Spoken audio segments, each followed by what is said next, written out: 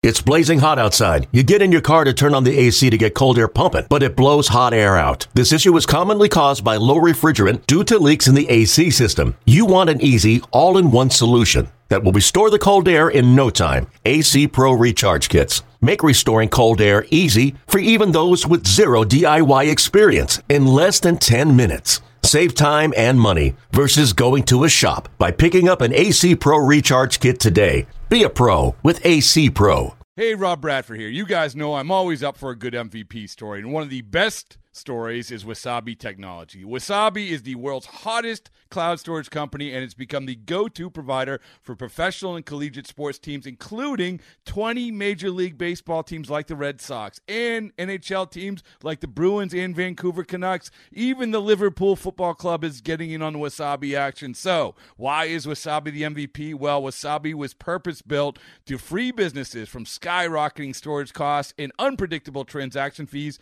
that the Amazons of the world are charging. In fact, Wasabi is up to 80% less than those hyperscalers and doesn't charge a cent for businesses to access their data. From Wasabi's AI-enabled intelligent media storage, Wasabi Air, to the industry's only cloud storage service with triple protection against cyber criminals, data deletion, and ransomware, Wasabi's taken the lead in driving innovation in data storage and helping sports teams to unleash the power of their data. Wasabi, another Boston-based championship team. Radio.com Sports presents Big Time Baseball with MLB insider Jon Heyman and former Major Leaguer Tony Gwynn Jr. It is my pleasure to introduce our guest for this week, Andrew Friedman, the baseball president of the Los Angeles Dodgers. Andrew Friedman came on the scene for the Tampa Bay Rays. I don't know whether the Devil Rays then or not. I'm not sure, but it was the Tampa Bay team and led them to the World Series 2008.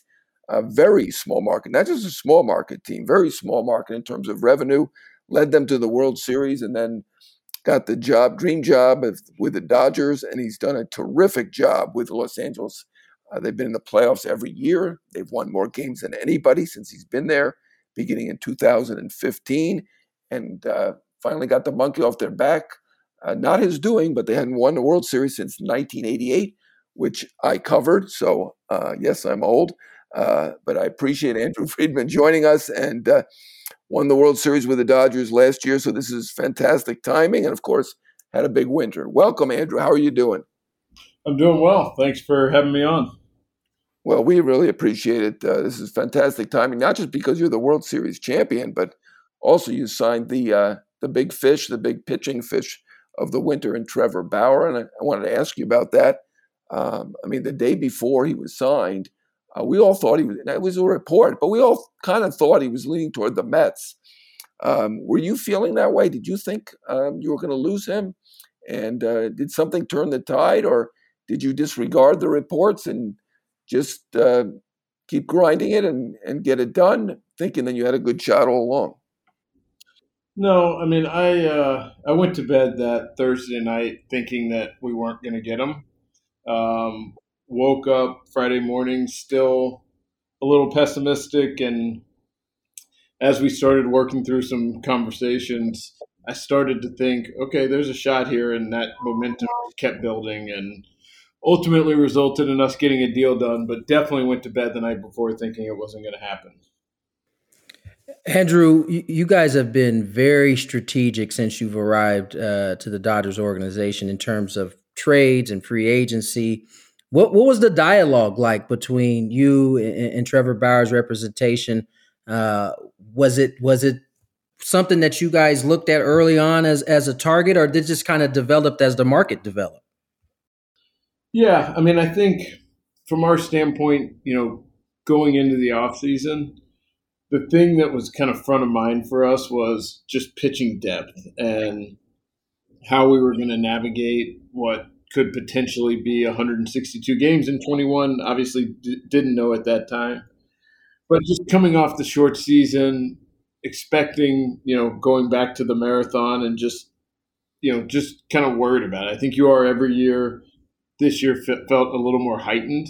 And so for us, adding some pitching depth was definitely front of mind. The good thing about the starting pitching that we have it was a high bar.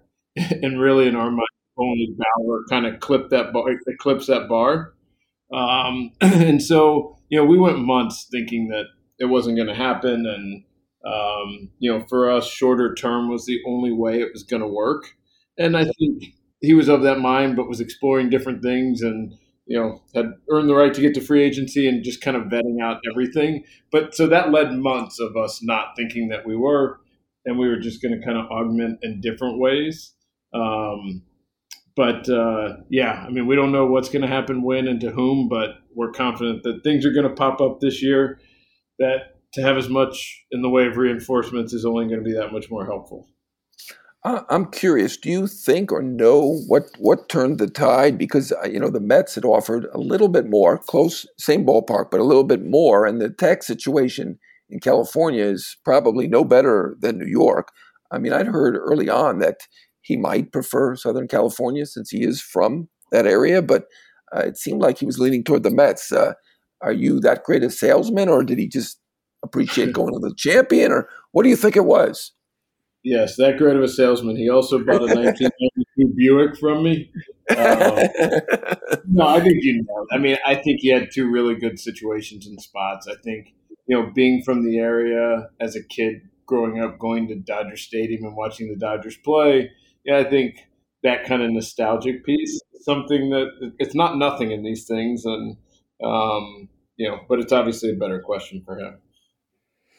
Andrew, one of the things I think that comes up when you're talking about Trevor Bauer is that sometimes he can be a little bit of a lightning rod. Was there any conversation about that prior to him inking the deal with you guys, or are you of the mindset that, he's going to be able to handle his business as he always has, even in a place like Los Angeles?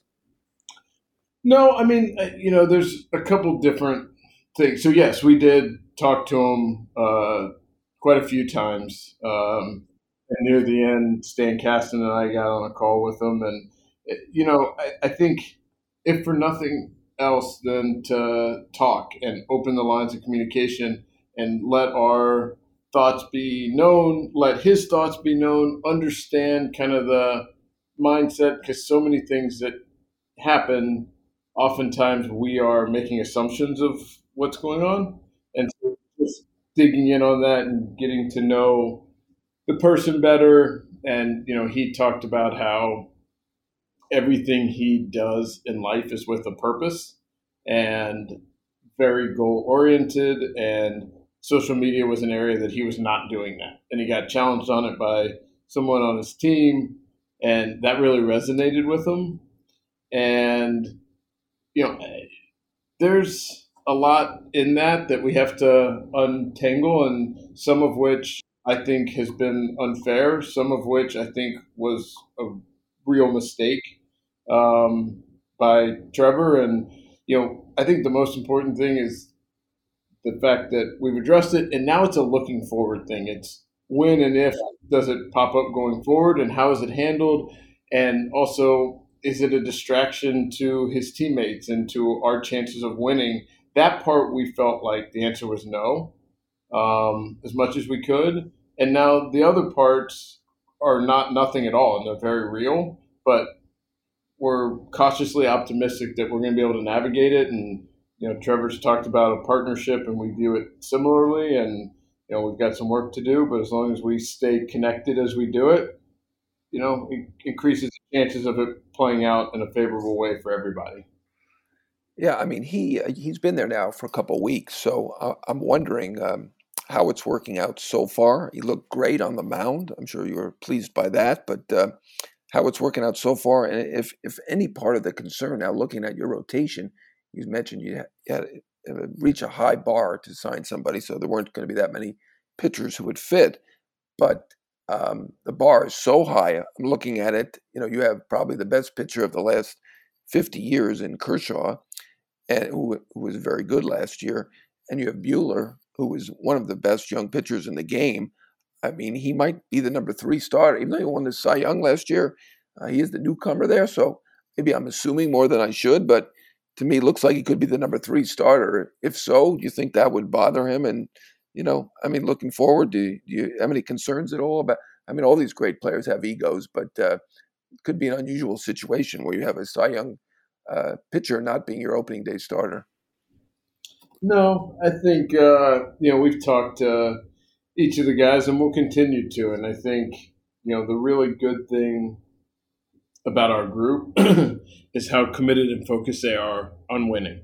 And I talked to a number of our guys before we signed Bauer, and they couldn't have been more all in and excited about it, and just how it strengthens our pitching staff, and and getting through the marathon that is the regular season, and hopefully setting us up as best we can if we're fortunate enough to make it into October. So the conversations have been really good. We're going to continue to communicate, share any and all information as things are coming up. From Walker's standpoint, he has been kind of a notorious slow starter. And so tweak some stuff this offseason. I think from his standpoint, he's just going to be thrilled to take the ball at the beginning of the year and feel good and strong. Kirsch has been awesome. Bueller so far has been really, really good. Just the work, the curiosity, the way he is challenging our training staff and pitching group, but with thoughtful things. And he's actually been a really good listener and, hearing things and offering good takes, and, already kind of helped some of our younger guys. And so, so far it's been really good, and our pitchers are in a good headspace right now. And hopefully we can navigate this next month where we do open the season with a log jam, because that's a good problem to have. And as you guys know full well, it's hard to get through spring training with nothing popping up. Yeah. Andrew Friedman, president of baseball operations for the Los Angeles Dodgers, joins us here on Big Time Baseball. And Andrew, you look across, or you look down south a little bit, and you got a little bit of a budding rivalry with the San Diego Padres. When you look at their offseason as you sit over there in the front office, were any of those moves that the Padres made, did that have your attention? Is that a reason to go out, other than the reasons you mentioned about depth and things of that nature, to go out and add to a team that just won a World Series? We've been really impressed by what they've done over the years, and they were really good last year. You could argue top 2, 3, 4 team in all of baseball. They were a really good team. And not surprising that they were aggressive to try to augment and make themselves better. But our mindset, we're pretty intrinsically motivated, and we want to win. We want to win a World Series and repeat. And the fact that they're this much better is only a good thing. I think Justin Turner said it, where it feels like we're going to have 19 playoff games throughout the regular season with them, which will be fun. And good for baseball, and something that we're looking forward to. Yeah, you guys really want to repeat, and now your payroll is up to somewhere around $240 million, I think, something like that. A little more, but a little more. I'm not an accountant. Obviously, working with an owner is kind of a big part of your job. How did this come about? It seems like most of the other teams, the big market teams, have really been cognizant of that threshold, the $210 million, I believe, threshold. And, you weren't going to get to be under it with it. You got under it somehow one of those years, and we took 3 years in a row. I'm sorry, I shortchanged you. I knew it took some fancy footwork, and you were able to do it. It was kind of amazing. So that helps you. I think that helps you be over now. How was it to get the okay to do this at a time where your payroll was already over the threshold in terms of the owner, Mark Walter, who I might add is a Northwestern guy, so I respect that. So how is it working with him, and how was that conversation like to get the okay for the? I know, you've tried in the past for Scherzer and for Cole, and certainly to keep Greinke, Harper. This one you got done, but. You made some big efforts in the past to do it, but what was the conversation like to get the okay to go ahead and do this deal? Yeah, my 6.5 years here, I have not had one conversation with Mark where he isn't incredibly supportive of doing what we can to win. That has been incredibly consistent throughout. I also think part of his mindset and part of what's probably made him successful in life is he likes to zig when others zag and anticipate what's going on in the market. And, where we are right now is not a sustainable level, but we don't ever view our payroll in any one moment in time. And so what we've done the previous 3 years matters. What we will do in the next 2, 3, 4 years matters. It's kind of all, baked in together, and, moves we don't make one year benefit our future selves. Moves we do make now, kind of hinder our future selves. And, just getting into that, the cost of different moves and the impact on the now versus the future. He, as much as he wants to do everything we can to win right now, as evidenced by Bauer and kind of where our payroll is, he also, and not that he gets in the weeds on who they are, but, asks a lot of questions and wants to know how our pipeline's doing and, the young players we have coming, and, being able to sustain this is something that's also equally important to him as well as myself. Andrew, elaborate on that a little bit. I mean, you were one of the first to come out of the small market Rays organization and have a chance at a much bigger a bank account, I guess you will, to work with. Talk about some of the philosophy that you've brought with your time in Tampa, that you've been able to bring to LA in a market that is much bigger and have a little more tools to your disposal. Yeah, I mean, that, just kind of rewinding 6.5 years, I mean, that was part of, why I took the job and, had, kind of had turned down some things in the past and, really felt like with ownership and Matt Silverman, just a group we had in place in Tampa, that I was going to be there forever. And it kind of got into a place in 2014 where I started to feel a little complacent, and that scared me. Never want to feel that way. And now I don't know if it's actually what it was or not, but regardless, it was the idea of just throwing myself in the deep end. What we were doing with the Rays was incredibly rewarding and fulfilling and difficult, but had kind of gotten into a little bit of autopilot. It took, throwing me in the deep end and saying, now go figure it out, because I had no idea what the CBT was or how it really worked. In terms of, how to allocate resources on a more limited budget, had a really good feel. On a bigger budget, how not to overcorrect and spend too quickly and tie up your future self in a way that, we've seen this a lot with large market teams that have success. They kind of then get to a point where they fall off a cliff and have to work and build their way back up. We're looking to avoid that. And so we're definitely better today than we were 6 years ago. I mean, we're better today than we were a year ago, and hopefully we're better next year than we are right now. And I think our mindset is to continue to grow and learn and get better. From our standpoint, it's about doing everything we can to maximize the now without total disregard for the future. And I feel like we've been able to kind of walk that line so far. Yeah, I mean, your team looks fantastic on paper right now. But you mentioned that at 240 or 250 million, whatever your payroll is, that it's not sustainable forever. The interesting thing right now, one of the interesting things in spring training, is the 5 great shortstops who will be free agents after the year. You have Corey Seager, but there's also Trevor Story, Carlos Correa, Javier Baez, and Francisco Lindor. I mean, everybody's got a different story, no pun intended. Baez, I think the Cubs are already talking, or will be soon.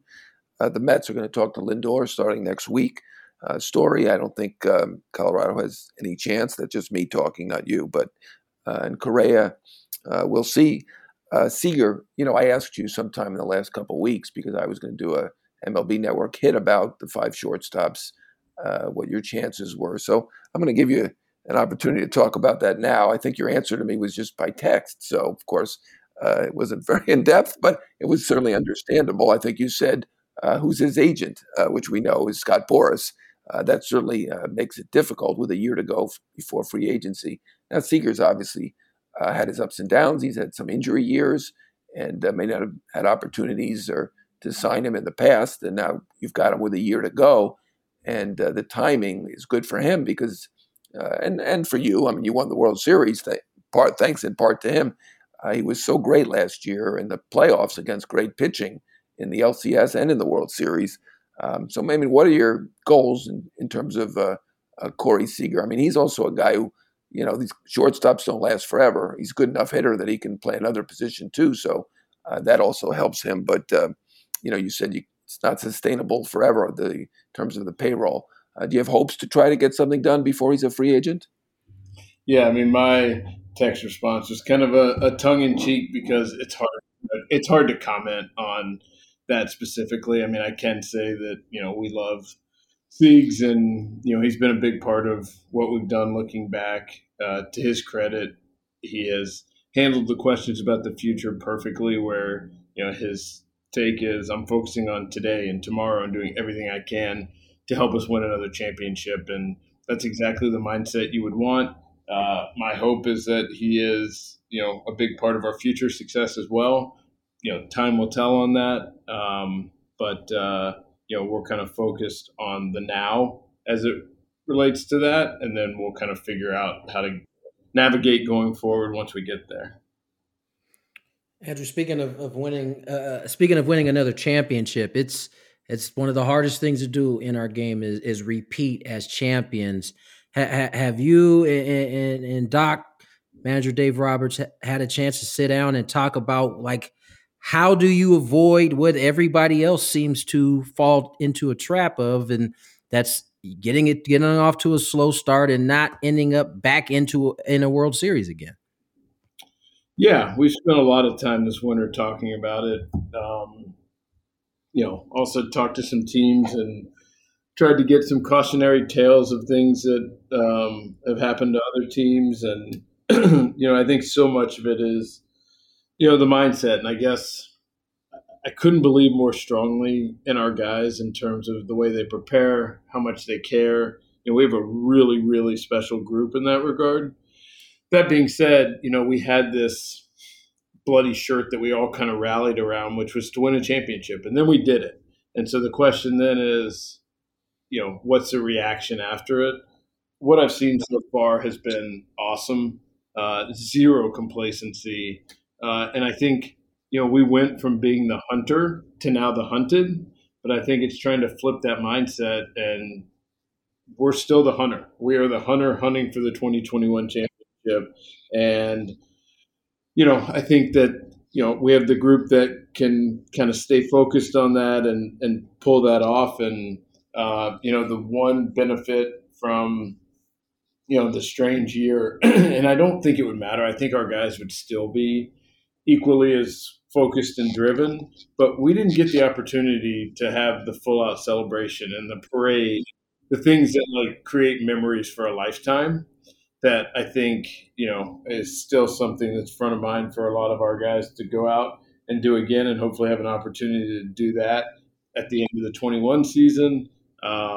So I think our guys are in a really good headspace on all this. It's definitely something that's front of mind, and, Doc has talked to it on a daily basis, and, we feel as good as we can with where we are right now. Yeah, I mean, it's been a weird year all around. And, looking at your championship last year, I give you extra credit for grinding it out through the pandemic, having that extra layer of playoffs. I mean, you were a playoff team, whether they had 4 teams or 16, however many teams made it, 8 teams. Your team was a playoff team anyway, so that's kind of a hindrance for you. And you ended up playing the best team in the American League, your old team, the Rays, and you won it. And you got through it, and you won the championship. Some people will say, well, it wasn't a real season. It was only 60 games, or I don't know what else. But I want to ask you about that. Do you hear any of that stuff? And also, I lived in L.A. for a few years. People have the perception it's very laid back. It's not. I mean, people were chomping at the bit for this championship and getting pretty upset about the fact it took a while. And to go through it for this many years with great teams, and even before you got there with really good teams. How is it received in LA? I mean, maybe it's hard to tell because we're all inside still a lot of the time. How is it received in LA and nationally? And it's, again, I give you guys credit for grinding it through, getting through that extra round of playoffs, playing the best team, and still winning. But how do you feel like it's the championship is perceived in LA and outside of LA? Yeah, I'm going to do my best to answer that. I feel like there were like 12 good questions. There were. Fair enough. I'm going to try to do my best here. Obviously I'm biased, but I feel like it was even more special. I think just the difficulty that everyone in the world was confronting last year on so many different fronts. And for us to navigate that, the 60-game season is only really relevant if a team got in that you would argue otherwise wouldn't have. But I feel like our talent level, whether the season was 40 games, 60 games, 162 or 250 games, made the playoffs. And then once you get in, we had to win more playoff games than anyone's ever had to win in the history of baseball to win a championship. And so from that standpoint, it's incredibly meaningful. Like you said, things have still been closed down enough where it's hard to really get a feel for the city, but the videos and the messages and stuff after we won, like there's one that it's like a montage of a bunch of clips of fans sending in their reaction to the last out. And like, I got goosebumps and emotional watching it. Like the just joy and excitement and overcome with joy and like the emotions of a whole family celebrating. It was awesome. And, that's why we are so driven and focused on doing this, is exactly moments like that. And to see this, 2.5, 3 minute video kind of capturing all of that was really special for me. Andrew, two questions for me. One, was there ever any real worry that you may lose Justin Turner in free agency? And second, what is Kenley Jansen's status? How do you feel about how he's come into camp this year? Yeah, with JT, I think anytime you go into an off season and a free agent situation, and the player's ideal preference is to come back, and the team's ideal preference is for the player to come back, it more often than not works out, but it's far from 100%. And right. So there were definitely times throughout the winter where we were a little more nervous or concerned than other times. And, from our standpoint, we were trying to balance on a very fine line of doing our work and due diligence and checking in on trades and free agents to be in position for if he went elsewhere. But, we told him, hey, take your time, vet the market. If anything pops on our end, we'll come to you. You're not going to read about something. Just handling him with the respect that we feel like he deserves. And fortunately on our end, nothing ever got that close. And on his end, he was able to kind of see his process through. And as much as they wanted to return, I think they were able to do it with even clearer eyes and more information and feeling even better about it, which I think is a win for everybody. I want to ask you about that rotation. Kenley. Kenley is in a really good spot. He's really, really focused. He came one pitch away the other day from an immaculate inning. He is very driven. And, I personally think a lot of the Kenley stuff is he's a victim of his past success. Like, he's still a well above average. And too much, they're just comparing it to that, 2, 3, 4 year run where, he was on like a Mariano pace.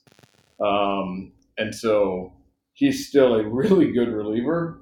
And I wouldn't bet against him getting back to those levels, but even if he doesn't, it is a very additive part of our team. Very good. I'm sorry.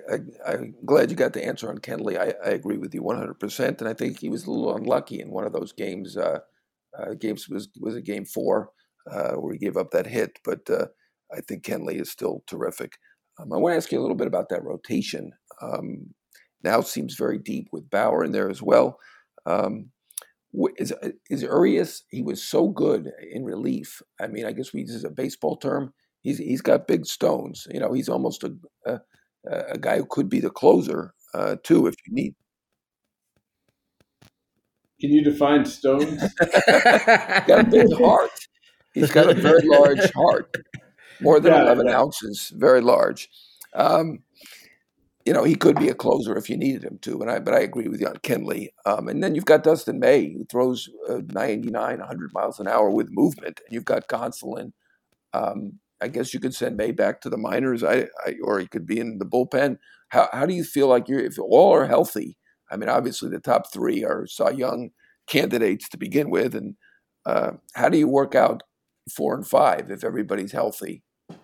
Yeah, you didn't even mention David Price, which is a good thing. Oh my God, I'm sorry. Yeah, of course. I love David. I love David Price. So you really have starting pitching depth. When people recite it, they leave someone off. Like that's when you know that's you're good. In as good a position as you can be. You know, so much happens in spring training. We don't know exactly how things are going to play out.